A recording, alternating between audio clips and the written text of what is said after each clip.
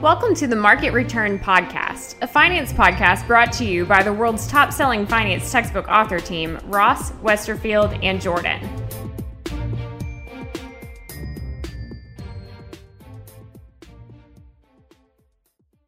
Hello, it's Emily here from the Ross Current Events team, and today we are going to discuss some recent supply chain issues due to the pandemic. Increasing demand for products in the U.S. has resulted in supply chain problems for many companies. For example, shipping from one Chinese manufacturer, which was 30 days a year and a half ago, is now 3 months, and shipping costs have increased 50%. U.S. ports are a major bottleneck, and ships can sit offshore for weeks at a time. Overall, global delivery times are the second longest on record. Shortages are the most severe for semiconductors, as demand increased when workers bought electronics to create home offices.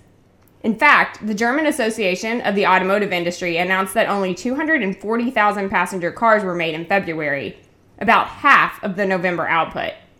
The reason given was the shortage of semiconductors. This has been your update for today, so go out and make it a great one.